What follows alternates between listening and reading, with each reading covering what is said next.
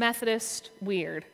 Last week, Pastor Eric kicked us off with a wonderful sermon about prevenient grace, which is a really fancy way of saying that we believe that God's love goes before us, that God's love is present to us, maybe even before we are aware of it, drawing us to God. And that gift is a free gift to us. That grace is a free gift to us all. Next week, we are going to talk about the polity of unity, which is a fancy way of saying that Methodists believe we are better together. But this morning, I'm bringing you a message that's near to my own heart about what it means that we believe as Methodists that we can be perfected in love in this life. Now, John Wesley began to form his thinking on this when he read the words of the Sermon on the Mount, which we will share a part of this morning today in our scripture reading. But before we do, because this is such a familiar sermon to so many of us and a familiar piece of scripture, I want you to take your mind out of everything you've heard about it and try to imagine what it would be like to be in the scripture, to be there with Jesus. Not just to remember the words, blessed are, but what would it be like if you were invited up onto that mountain to sit at the feet of Jesus?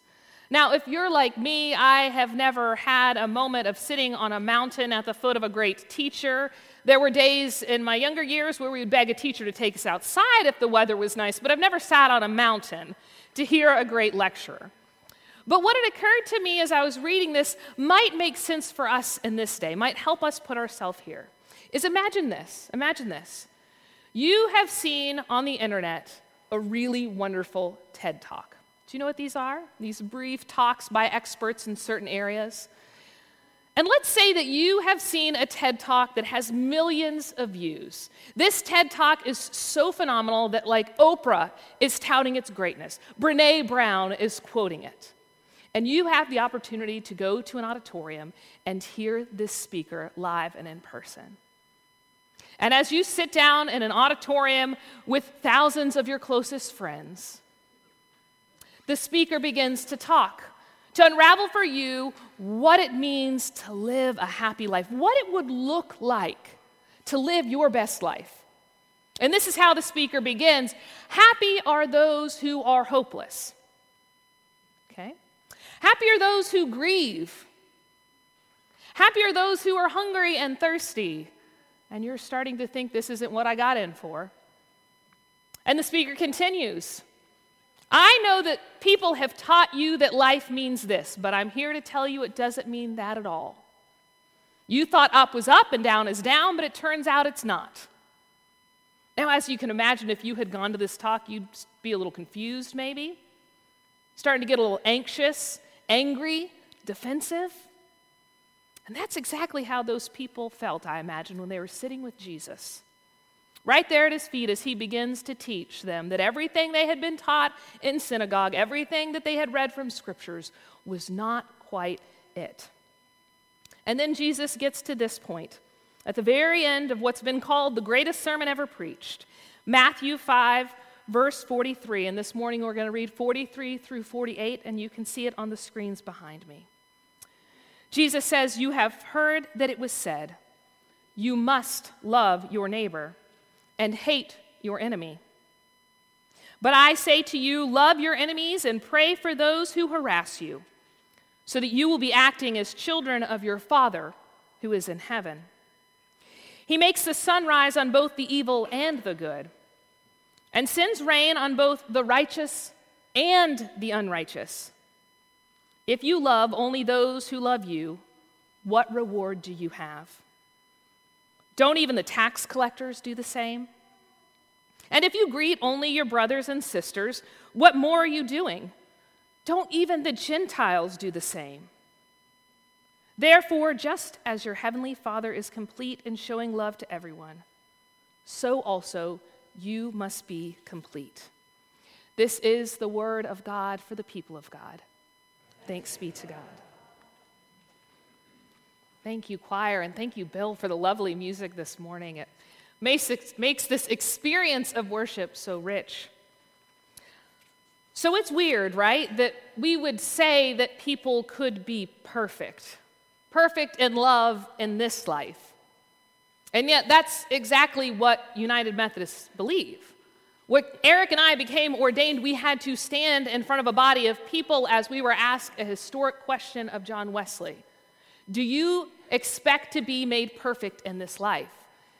And we both said yes, as did everyone else with us, as has every Methodist minister, and it's not because we're egomaniacs. It's because of what John Wesley taught us about this very scripture. You see, this scripture can repulse some people for a couple of reasons. One is we don't really like to hear that what God would like us to do is to show love towards people who harass us. In fact, if someone came into my office and said, I am being harassed, I would say, please go as far away as you can from the person who's doing that to you. Because that's abusive. But Jesus says, love those people. And then he goes on to say, not only love those people, but I want you to be complete. I want you to be complete as God is complete. Or another translation you may be familiar with, be perfect as God is perfect. Now I have to tell you, a lot of people who have read this scripture have done a lot of theological acrobatics, trying to justify why there is no way in the world Jesus would tell us to be perfect. No one can be perfect, can they? And so they will sit and pick at the minutia of the scripture and say, this is exactly why what Jesus said isn't really what Jesus said. But John Wesley, who is the founder of the Methodist movement, was not one of those people. In fact, John Wesley preached a sermon called Christian Perfection, in which he said, I believe what Jesus says in the Sermon on the Mount, that we can become perfect in this life, just as God is perfect. But Wesley knew to do this was a risky move, that people were going to think he was weird. I mean, they already did think he was weird. He got run out of a lot of churches and ended up preaching to a lot of weird people in weird places. But at the beginning of that sermon, just to prove that he knew how crazy it was, he said this: whosoever preaches perfection runs the great hazard of being accounted by them, by people, worse than the heathens or publicans. He says he realizes by telling you that he believes that people can be made perfect, he runs the risk of being counted worse than someone completely outside of the church who completely rejects God. He realizes that he could be considered worse than that, or worse than a publican is like a smarmy tax collector. I would say maybe like a modern-day politician type, maybe. I don't know. So John Wesley says, I know what I'm about to say is going to sound weird, but I'm going to say it anyways. Now, I'm going to tell you a little bit about why I think this is weird and why I'm weird, if you'll allow me this morning. You see, I actually kind of like the idea of Christian perfection. It kind of appeals to me. When I was 13 years old, I found myself in a confirmation class at a Methodist church, not because I had been raised there, but because a friend had invited me. And we began to go through all of these things that John Wesley believed: prevenient grace, justifying grace, sanctifying grace, which is another way of saying perfected and love. And I thought to myself, I found my people. You see, what you should know about me is that from a very young age, I was a compulsive perfectionist. Compulsive. When my mother would put on my socks for me, they had to be on just so. No wrinkles. The seam had to be exactly at the top of my foot. If while placing my foot in my shoe, the sock twisted in any way, we would start the process over again. It was not perfect, and I would not tolerate it. I would not wear clothes that were wrinkled. Nothing that touched my body could have a wrinkle in it, and to this day I won't wear khaki or linen for that very reason. It drives me crazy. I call wrinkles the devil's creases. At school, if I sat down to do homework and I had to erase something because I had made a mistake, if that eraser had gotten too gummy or dry and left a smudge, the entire piece of homework, even if I was on the last question, would be crumpled up and thrown away, and I would begin again, because there could be no flaw on the homework I submitted. Now, my mother was here this morning, and I promise you she said amen when I said this. I'm lucky to have made it this far. I almost drove that woman crazy. I call her on a regular basis when I see these traits popping up in my own child, and she just laughs. She's like, that's what you get. But I loved the idea of being perfect because I could control my life. I could control how things were. I could control how I presented myself. And the idea that there was a religious group that understood this and promoted it was the penultimate for me as a 13-year-old. These people really must understand me. It wasn't until years later when I was trying to process this perfectionist tendency in myself that I realized that neither John Wesley nor Jesus meant that we should all be perfect all the time the way I was understanding it. You see, what I had to start realizing, and what we all unpack at some level at some point, is that when we are driven by the need to be perfect, we will inevitably make mistakes. I've made 27 of them already in this sermon this morning. And when you make a mistake, but you hold yourself to the standard of being perfect, you feel shame.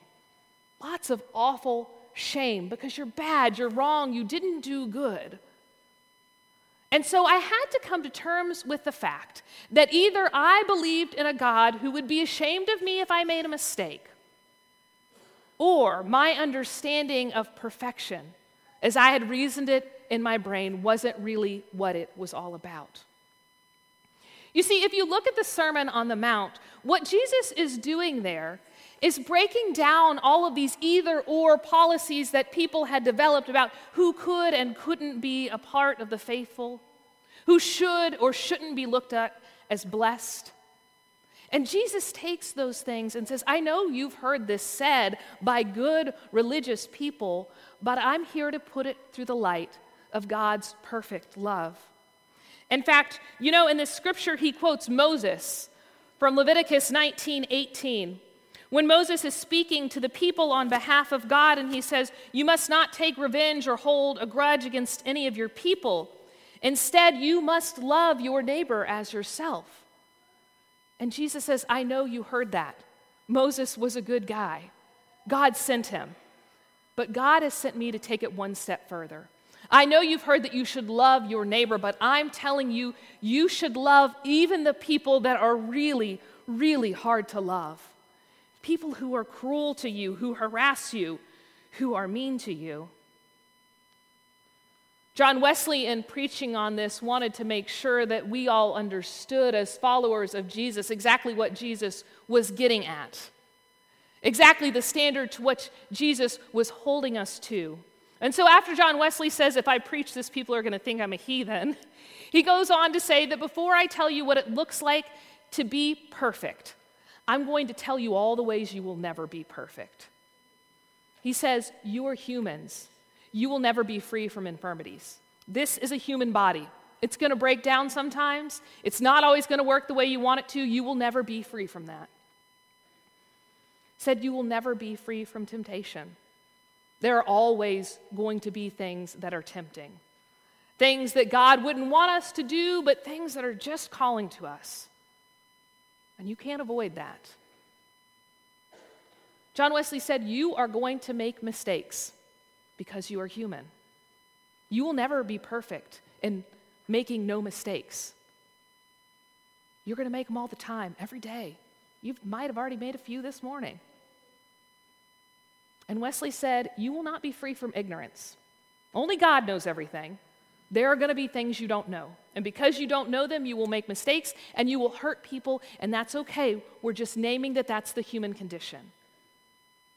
So then Wesley goes on to say, so how could you be perfect?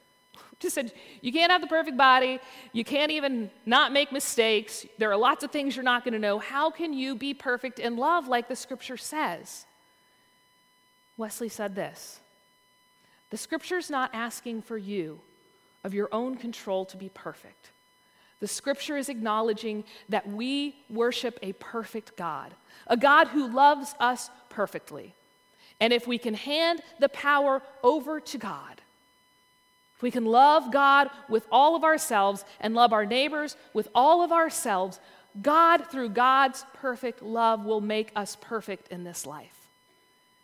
You see, for Wesley, it was one and the same thinking. If we believe God is who God says God is, And we believe that God has the power to transform us. Of course, we believe that the perfect love of God can work in us and through us to make us perfect in this lifetime.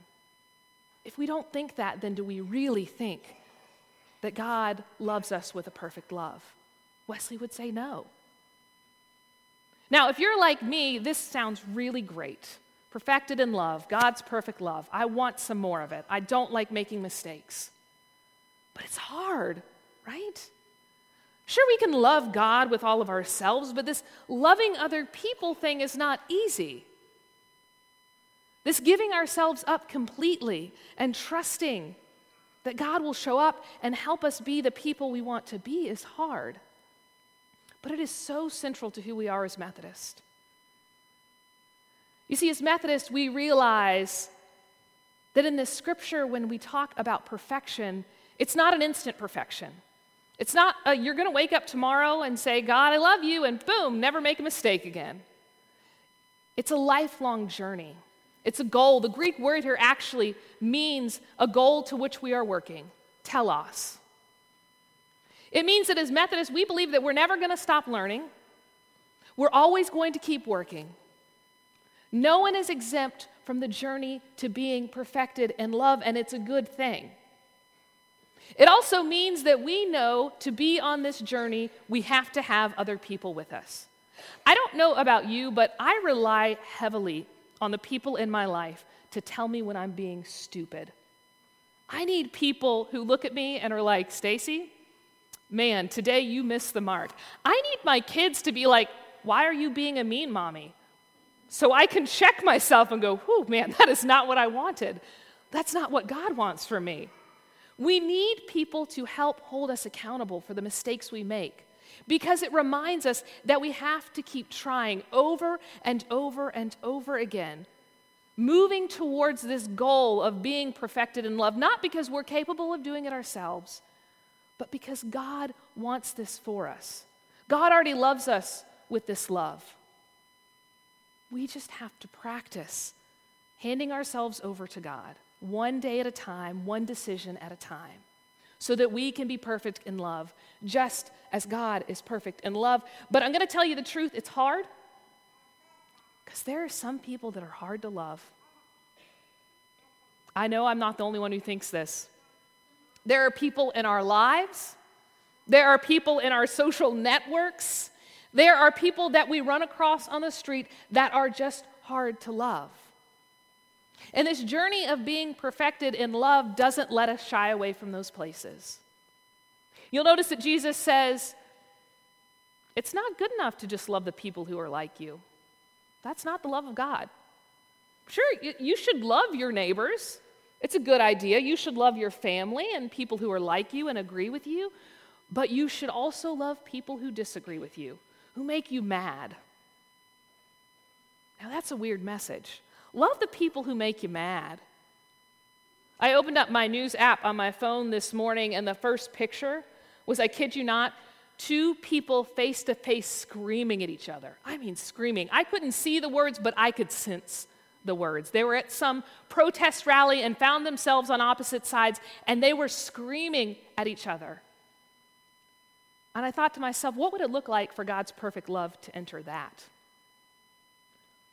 What would it look like for people who are formed in God's perfect love to step into all of these places in our world where evil is being met with evil, anger with anger, violence with violence, and say, this is not what God wants from us. This is not the kind of love God shows us. What would it look like for each of us in here today? Each of us who is trying to become more perfect in the way that we love God and more perfect in the way that we love other people, to take just one small step forward. What would that look like? I want to invite you to think about those people in your lives. Do not name them out loud. That would get awkward. Who are hard to love? This could be anyone. Someone at work, someone at school. It could be a family member. It could be a neighbor that blows their leaves at the wrong time of night. It could be a family that doesn't parent the way you think they should parent their kids. Those people who just really unnerve you. Think of those people. Bring someone to mind. Now I want you to imagine, what is one way, just one way you could show love to that person? One way. You can start real low, okay? You don't have to go and embrace them with a hug. You could start by smiling at them. You know, love in that picture that I saw on the news article, I thought love in that moment might have been just closing the mouth and walking away.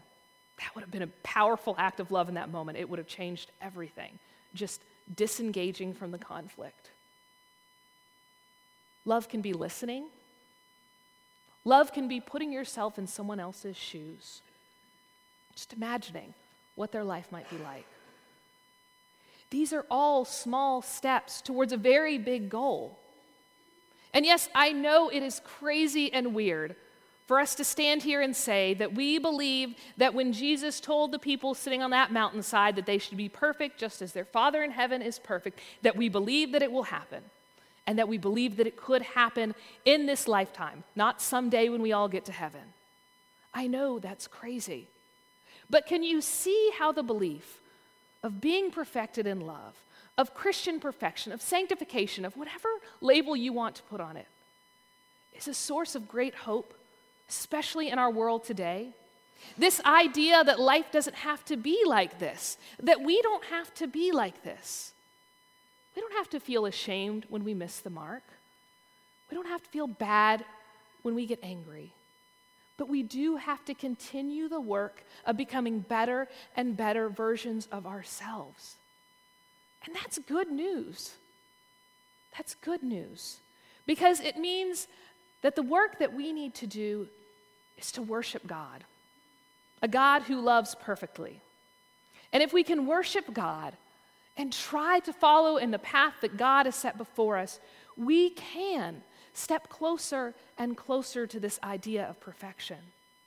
If we can accept for ourselves that God loves us perfectly and would like us to do the same, we can make our world look a little bit more like the kingdom of heaven. Now, I'll be the first to tell you it's hard work, and I promise you, as a pastor here at Chamblee, I am going to make mistakes. I am not going to be perfect. I got over that a long time ago. And then I had kids, and I really got over it, including the pin marks on my shirt today. But I promise you this. I'm going to walk beside you in this journey, and I'm going to hold you accountable. And I want you to hold me accountable so that we can all walk together to be a more perfect place, to be a family that is pushing each other to be the best version of ourselves we can be.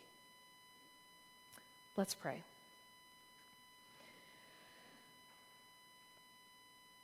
Gracious God, there is nothing we can do to ever earn your love. And yet, even though we are messy and make mistakes, even though we are full of blunders and frailty, you still love us anyways. You never ask us if we did everything right. You never expect for us to know exactly what's going on.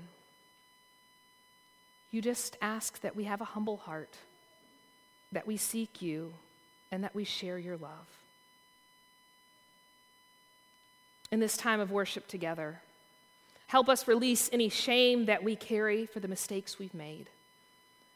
Help us open ourselves to your grace, and help us be inspired to continue every day to walk in the path that Jesus has set before us, that we might become perfect expressions of your perfect love. It is in Jesus' name we pray. Amen. If you find this morning that you are looking for a community,